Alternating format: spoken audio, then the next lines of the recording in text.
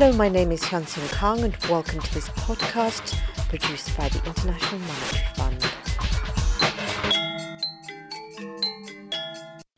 Sub-Saharan Africa has come a long way. 10 years ago, it was labelled the hopeless continent by one leading global publication, but today, Africa is considered by many as a rising power. In the past decade, 6 out of 10 of the fastest growing economies have been African. This growth has been driven by a newfound political stability which fosters higher investments and trade. Earlier, I spoke to Thierry Tanoh, formerly of the World Bank's International Finance Corporation, which finances and advises on private sector ventures in developing countries. He shared his views on the prospects for Africa's future.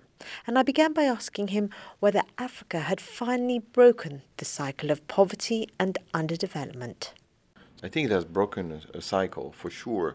Away from poverty, I'm not sure. I think there's quite a lot to be done, but it has definitely broken a cycle by which we've been able to see constant growth over the past few years in Sub-Saharan Africa. Better macroeconomic management, generally speaking, better governance, and less conflict. And with all this package, one could see the trend is coming into the right directions.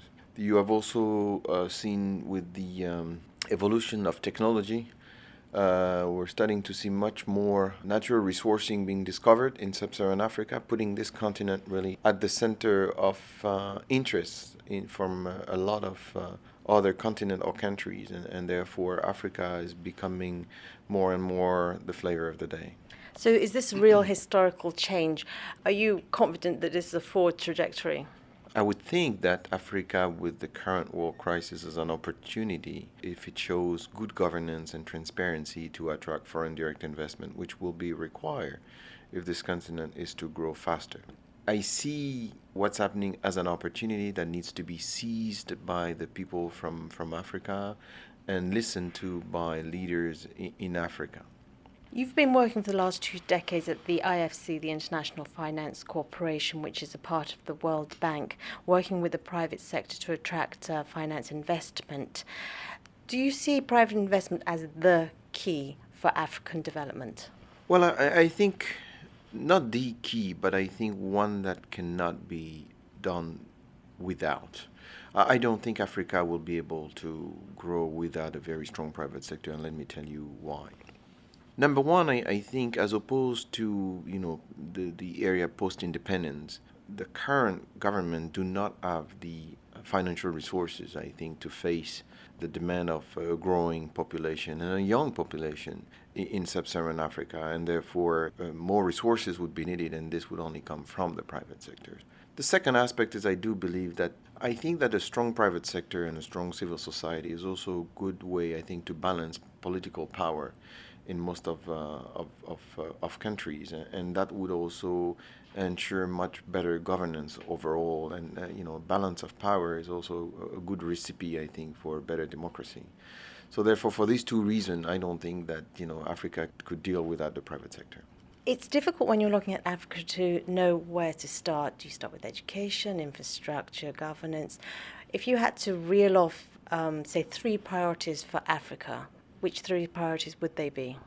So my number 1 priority would be infrastructure. And within infrastructure, power, and then road network, especially road network to connect markets among themselves. Then I would definitely go for health and education.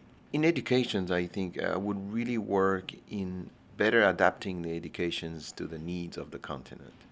Yes, we need PhDs. Yes, we need people with very high degree, but also we need people that are able to repair cars. We need people that are able, I think, to tailor shirts. And so, we need to be able to start to build the small and medium enterprises. We need entrepreneurs that are going to be able, I think, to fulfill the need of first the local population and then the regional populations.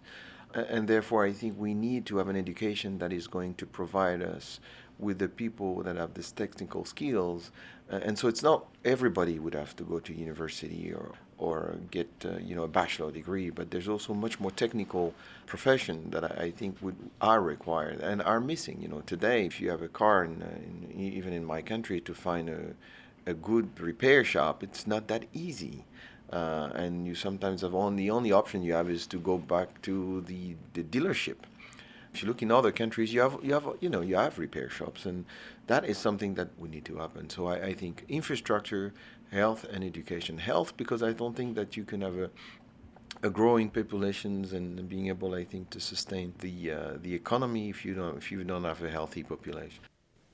And that was Thierry Tanoh, formerly of the World Bank's International Finance Corporation.